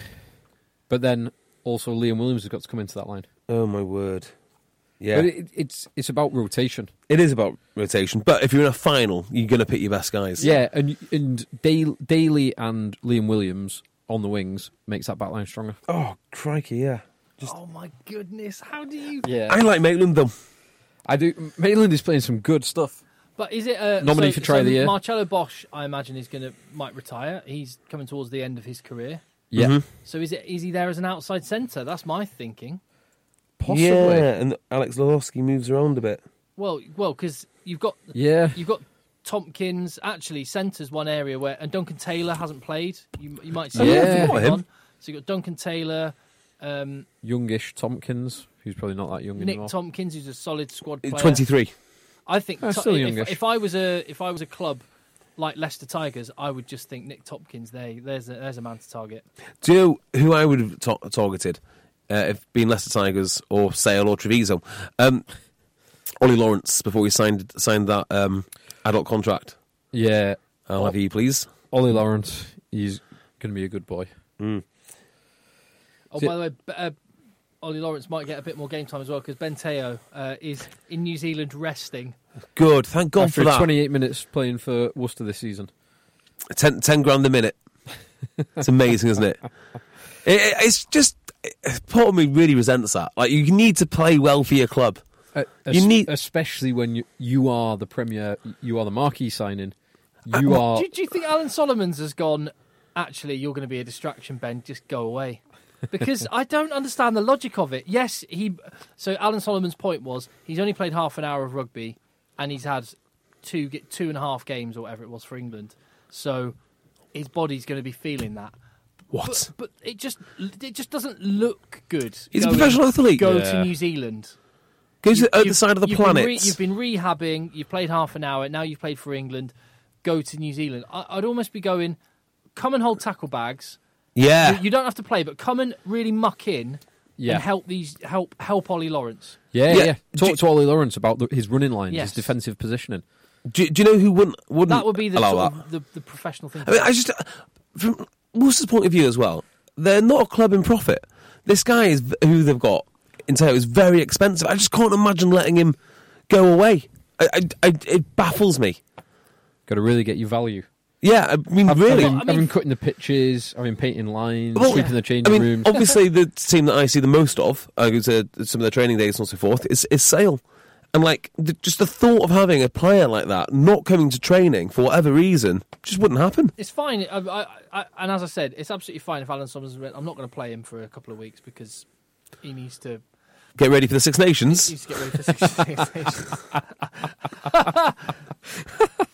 But it's just an odd look. But hey, what do I know? What do I know? It is bloody bizarre. I wonder if England are reimbursing him for this. I wonder if he's effectively England's only professional player. It feels something like that. Full-time England contract. Yeah. Anyway. The other games that we've not touched on. Toulon, fairly comfortably in the end, beat Montpellier. 38-28, but it was two very late Nagusa tries, 78 and 80th minute, that made it more respectable. Mm-hmm. Glasgow had a very good win away at Lyon on the road, 42-22. Really did. I've got to say, Lyon have really disappointed. Yeah, this year I thought they were going to be a force, but not so much. They're in a tough group, but they will be 42 points. They will be disappointed. But Glasgow played very well, particularly young George Horn, the live wire scrum half. I really, really like him. Was there any Friday night games we've not mentioned? Glasgow. Edinburgh. Edinburgh, Newcastle, which you were working at. It took me ages to get away from Murrayfield. The roads are so clogged up after that game. After the how many thousand fans in a 70,000 seater stadium? Apparently 8. Allegedly 8. I've never been to Murrayfield before. Never. Have you not? So I was. Two things. You've never seen The Hack Alive, No. and you've still not seen The Hack I've not Alive. seen The Hack Alive. Despite going to a New Zealand game, not 2 weeks ago. No, I hadn't been to Murrayfield, but I have now. And yeah, it looks like a good stadium. I can imagine it'd be good when it's full. But Edinburgh were good. They're impressive. And yeah, so did you see the EPCR kerfuffle? I've seen that. So Newcastle couldn't field two tight head props. They couldn't field any tight head props. Any tight head props, okay. So they had to play a loose head prop at tight head. Okay. And they had only 2 front row on the bench. So they had no fit tight heads. They had no fit tight heads who were registered in the European squad. Because in between the Tuesday 12 p.m. deadline and the match on Friday night, they had 3 injuries at front row in tight head prop. EPCR did not allow them to register any players. And Dean Richards' point was, it's not like I'm going out and getting a superstar. I'm putting in a guy from our academy who can play tight head. I thought you cared about health and safety. Well, yeah, that's the question for me is, so I can understand the rules being there for a reason, but when does this actually become a health and safety issue? Yeah. And if you're forcing someone to play 80 minutes who doesn't have the experience necessarily and certainly doesn't have the stamina to be playing 80 minutes of rugby, when does it become a health and safety issue? Equally, I can see EPCR's point of view where they change the rules for that, and then suddenly you can imagine a club going, Montpellier, sorry, what you got a lad, who's this young lad you want to bring in? Carl Heyman. Okay. So someone would, as with everything, rules get bent and to the point of breaking. For me, I just don't understand why they didn't just let him get registered. It's just an academy lad. Why do we need this paper chase? I know they can do it. You can do it with a clause, as in the player has to be, or you could even just have a general caveat in there. It's like anyone can play. Just get him registered. No, not anyone. You could have it where they say yes in principle, but everything it's subject to scrutiny. So, Han, what is so you can keep the integrity of the... Yes. So, Han, just so I know, what is the reasoning behind this? Is it because it's to avoid players being cup-tied and that kind of thing? So you can only register for one squad or have limited... Why? Why are they...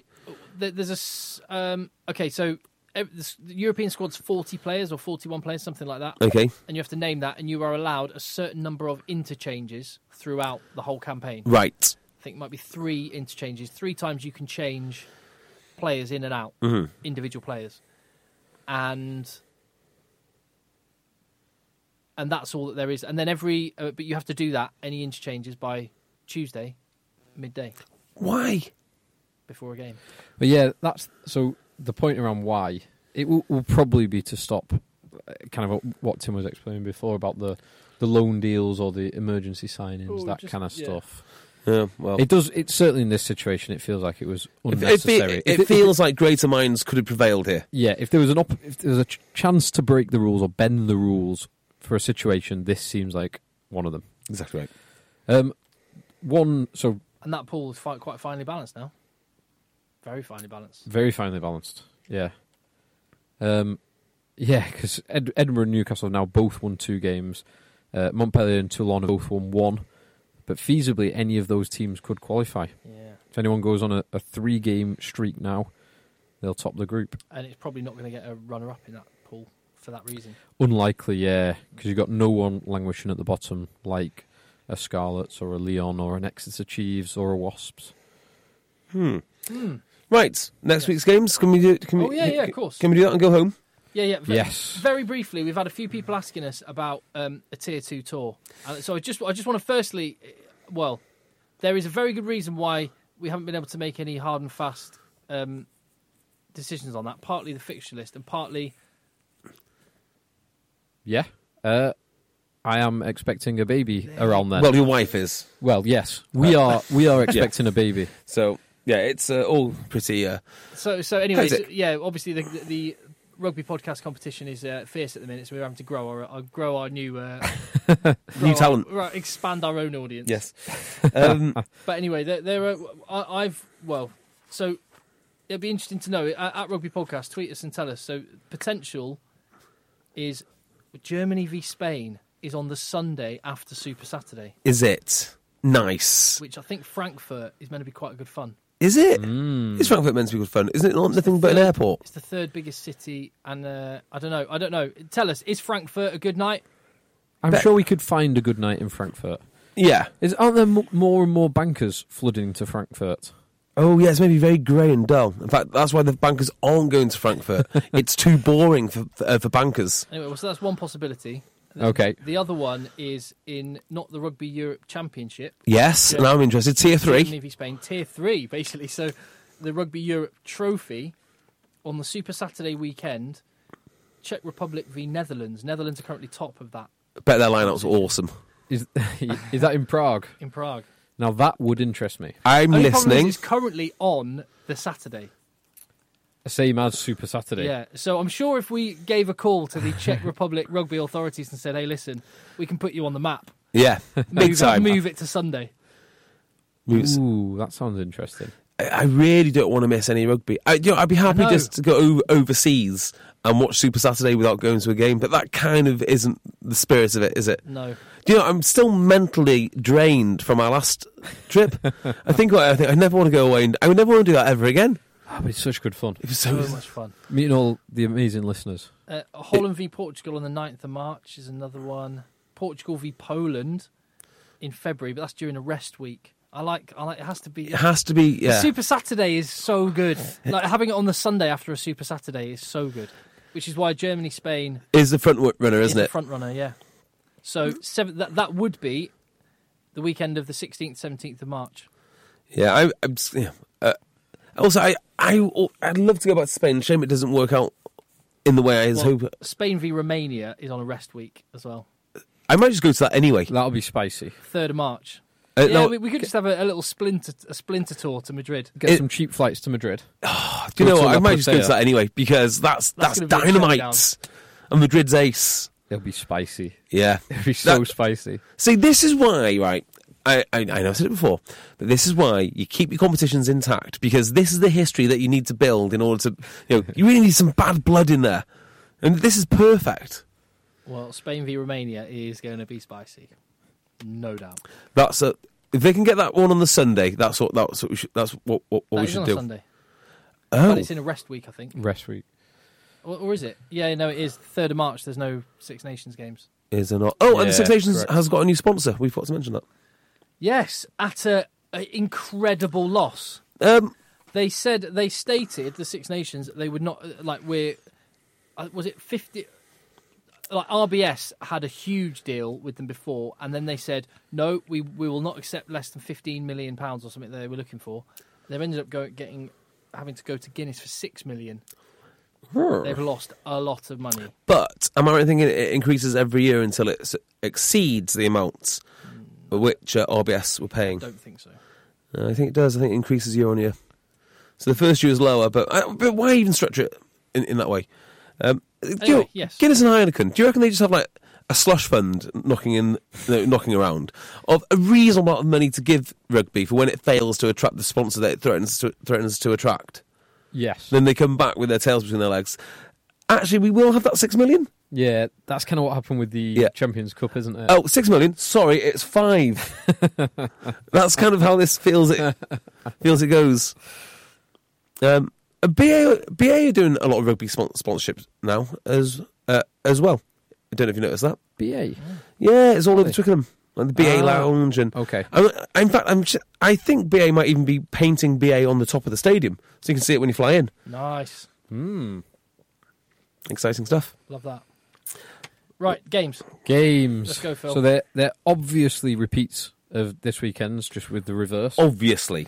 So we'll go through pool by pool, starting in Pool 1. We've got on Saturday at 3:15, Toulouse hosting Wasps. Toulouse, who are currently top of the group. 100%. Wasps, who are bottom of the group. So that looks like it's going to be a home win. And at 5:30 on Saturday, Leinster hosting Bath. I think Bath could be competitive. They'll be competitive. Leinster are going to win. Leinster at home. And I think Leinster will be targeting 5 points. 5 points. Yes. Bath, I'm sure, will show a decent account of themselves, but yeah, 5 points. Which would put Toulouse and Leinster in prime spots for both qualifying out of that group. Yeah, and that game at, well, I don't know whether it's the Aviva or the RDS, but that's going to be tasty. Agreed. Hell of a game. Is that last game or fifth game? It doesn't matter. Anyway. No, last game is Leinster Wasps. Oh, There you go. yeah, So because that round kicked 5. off the tournament, didn't Whoops. it? Ooh, yeah. That went well. It'll be Wasps Leinster, but yeah, anyway. Pool 2. Friday night game, Friday Night Lights, 7:45. We've got Gloucester hosting Exeter Chiefs, which... Gloucester, give me Gloucester. I'm sold. I'm on board. So Exeter will have a point to prove, Big time. even though they look all but out. It is still mathematically possible, but they look all but out. They've just been... Well, they got out-muscled this week. And Out-muscled and outplayed. Yeah. If Ollie Woodburn goes for a proper 10-gallon hat, they're next to win. Yes, that's a good shout. If he doesn't, then if he just wears a beanie or something, then they're losing. There's no chance. So what, Danny Wooders is turning up Cipriani, in a right? beanie. Danny Cipriani wins the Premiership this year and the European Cup in Gloucester colours, And then a World Cup. and then doesn't get in the World Cup squad. It will just be the worst thing ever. I mean, just incredibly incompetent. But Sippers last year and Sippers this year, what he's got in common is, I mean, he's excellent anyway, but Better coaching. really good scrum half and really intelligent rugby brain 12s. And that is the perfect armchair for Sippers to sit in. And you look at how difficult George Ford's having it with anyone, a multitude of different people outside him at 12. And then, well, Ben Young's got rested, quote unquote. Yeah, so it works But really was well on the for them bench. because these 12s that they have, Williams or Atkinson or 12 trees. 12 trees, whoever it is, they're almost always the first receiver from set piece, and then Sippers does his magic Gets it. the next Coming one. round the Yeah, back. he's ready. Yeah. And they've got really good scrum half, so quick and there Yeah. and just in, out, ball gone. So, yeah, I like it. So who's- at King's Home, you'd have to say Yeah. Gloucester. My money's on Gloucester. Gloucester. They're going to get battered now. That is also possible. If they're serious about winning something this year, they've got to win this game. Yeah. And if they do, they'll be all right. They'll do fine. The other game in that pool, Cast versus Munster. In Cast. Cast, they've won one game. It does look unlikely that they'll qualify. Again, not impossible, but unlikely. So I think Munster will be up for this. Cast will be up for it at home. And we talk about coaches. One coach who should start getting mentioned, not necessarily with the DOR job, but should start getting mentioned is Joel Abd. What an amazing job he's done at Cast. Because he's your mate. Yeah, but he's still done a brilliant job. Yeah. Their well, win- hey, he's a champion. I always reference it, but their win last year against Montpellier in the final was amazing. Yeah, it was. It was a bloody hell of a brilliant. win. Did they win it a couple of years ago as well? In fact, Won it about 3 or 4 years ago, yeah. In fact, The Scottish struggling players. English club, break the bank, make him your defence coach, get Joel Abd in. Well, there's a lot of English coaches knocking about France. I mean, they escaped my... Joe Worsley. Joe Worsley's There one. was Rory Teague, not anymore. I'm sure there's one in Lyon as well. But yeah, I mean, English coaches are quite highly regarded in France. It's just a shame they're not that highly regarded in England. There you go. Pool, So there you go. So if Mark McCall gets the England job, Alex Sanderson, DOR, up. Joel Abd, defence coach, sorted, carries on. Nice. That's a Saracens thing to do. Yeah. Okay, Pool 3. 2 1 o'clock kickoffs on Saturday in Pool 3. We've got Cardiff Blues hosting Saracens, which will be a Saracens win, and Glasgow hosting Lyon, which will be a Glasgow win. We've not mentioned the Itoje news. What is the Itoje news? Kneecap. Yeah, so he chipped his kneecap before the Autumn Internationals. Okay. Training in Portugal, I think it was. But it was never looked into. He said he was fine, played on, and then since coming back to Saracens... Was it karate or kung fu or what was it? Yeah, it might have been some Brazilian jiu-jitsu. So since coming back to Saracens, he's had a scan. He's out for 6 to 8 weeks. But he will be back in time for the Six Nations. Good, because England need him. They do. So that's Pool 3, done and dusted, Saracens and Glasgow, which sets those two up very nicely. That's another pool where you've got two who are both vying, both likely to get, both qualify in Saracens and Glasgow. Yes. Pool 4. So we've got one game on Friday night, which is my beloved Ulstermen. Yeah, I'll be there. Hosting Scarlets. Very jealous. I hope they do it again. I hope they repeat it. It will be such an Ulster thing to do. Is this going to be a bigger game for Ulster or for Tim Cocker? Well, big game for Tim Cocker. Big game for Mike Lowry. Mike Lowry. Yeah, quite. There's another one of the little men who's doing it. Are you going to... Can you crack that joke on screen, please? Yeah. It's quite a niche joke to crack, isn't it? You'd have to have watched Bad Boys, know the reference, and then... Yeah. It's unlikely Mike Lowry will be playing. That back line was on fire. It was on fire. I'll give Will Addison your best, though, JB. Yeah. Can you give Jacob Stockdale my best, please? Yes, although in both cases that probably means I Tell Will that I still talk about him. Yeah, I will. He'll know. So what are you saying? I'm going for an Ulster win. Pride. It would be such an Ulster thing to lose this. It would be peak Ulster. And also, Scots are really good. Scots are really good. You've got to remember that. They're not exactly mugs, are They'll be they? hurting. Yeah. But Ulster, go. And then the other game in Pool 4, Leicester Tigers host Racing 92. I don't know. It's got to be Racing. So Leicester, they will have some more amazing European nights, but Racing, along with Saracens, are the only two unbeaten teams. And Toulouse. I mean, obviously, Leicester will unbeaten teams. Leicester will have adjusted will have adjusted to the Paul Gustard Mike Ford system in the next 3 days, and they'll be fine. They'll rip it up.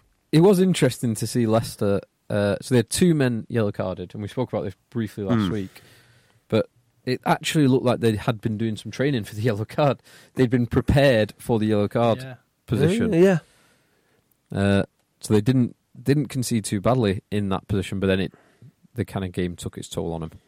Big time. Oh, can we get rid of the myth of French teams being unfit? Because, I mean, Racing did run out of steam towards the end, but to even get to that point, it was bloody impressive. Yeah, they were impressive. French teams are fit, is what I'm saying. Not all French teams are fit. The best French teams are fit and well conditioned. Not all are. Most are. Maybe most are. Most are. So Racing for me. We all saying Racing? Yeah. Yep. And then Pool 5. So Montpellier hosts Toulon, which is the bottom half of Pool 5. Montpellier at home. Yeah, Montpellier at home. Because Newcastle Falcons and Edinburgh, who've both won 2 out of 3 games, they play Newcastle. They're going to win that. Do you reckon? They'll have their big guns back. Yeah. So they took the opportunity to rest their players, freshen up the squad. I don't get that for the life of me. So did they actually rest lads? Is that what they said? Mark Wilson, they've got a lot of injuries, a hell of a lot of injuries, but they rested players in key positions. Toby Flood didn't come off the bench, he was on the bench. Same with the scrum half, same with, Sinotti and Gonover weren't even in the matchday squad. How did Brett Cannon go? Hammersley wasn't in the squad. They did all right. They competed really well. And they did, you got to remember, they did a similar thing going to Toulon and winning. It wasn't the first choice team there. Well, yeah, I guess you've got to have ability throughout the squad, and you've got to. There's no point in accumulating these players if you're not going to trust them. Yeah, so, and I think Newcastle will win that. Be tasty though. It's a tough one. Edinburgh got a good team, really good pack. Yeah, Cockers has worked his magic there, hasn't he? Yeah, he really has. His stock, he was falling so far at Leicester Tigers, and his stock has just risen since he moved there. I wonder if there's a Leicester Tigers fan out there now who really doesn't regret how it all unfolded. I mean, the major Cockers thing, maybe they'd have been best just keeping it. But they were not doing well. Or keep one of them. Yeah. Can't help but think keeping one of them would have been a better option than where they are right now. Yeah. They should have kept one of them. What a mess. There you go. There we go. Sorry if we've not mentioned the Challenge Cup. We have. Team. Treviso. Yeah, Treviso one. And we said the fixtures. The catch-all caveat, be better. Yeah. Yes. Yeah, always true. Right, nice one. Get yourself a Cornerstone Razor, get onto our Twitter account and get yourself some free beer. Tasty beer. Let the boys play. Sorry, stop.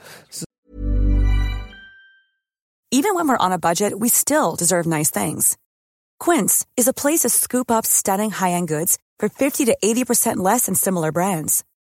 They have buttery soft cashmere sweaters starting at $50, luxurious Italian leather bags, and so much more. Plus, Quince only works with factories that use safe, ethical, and responsible manufacturing. Get the high-end goods you'll love without the high price tag with Quince.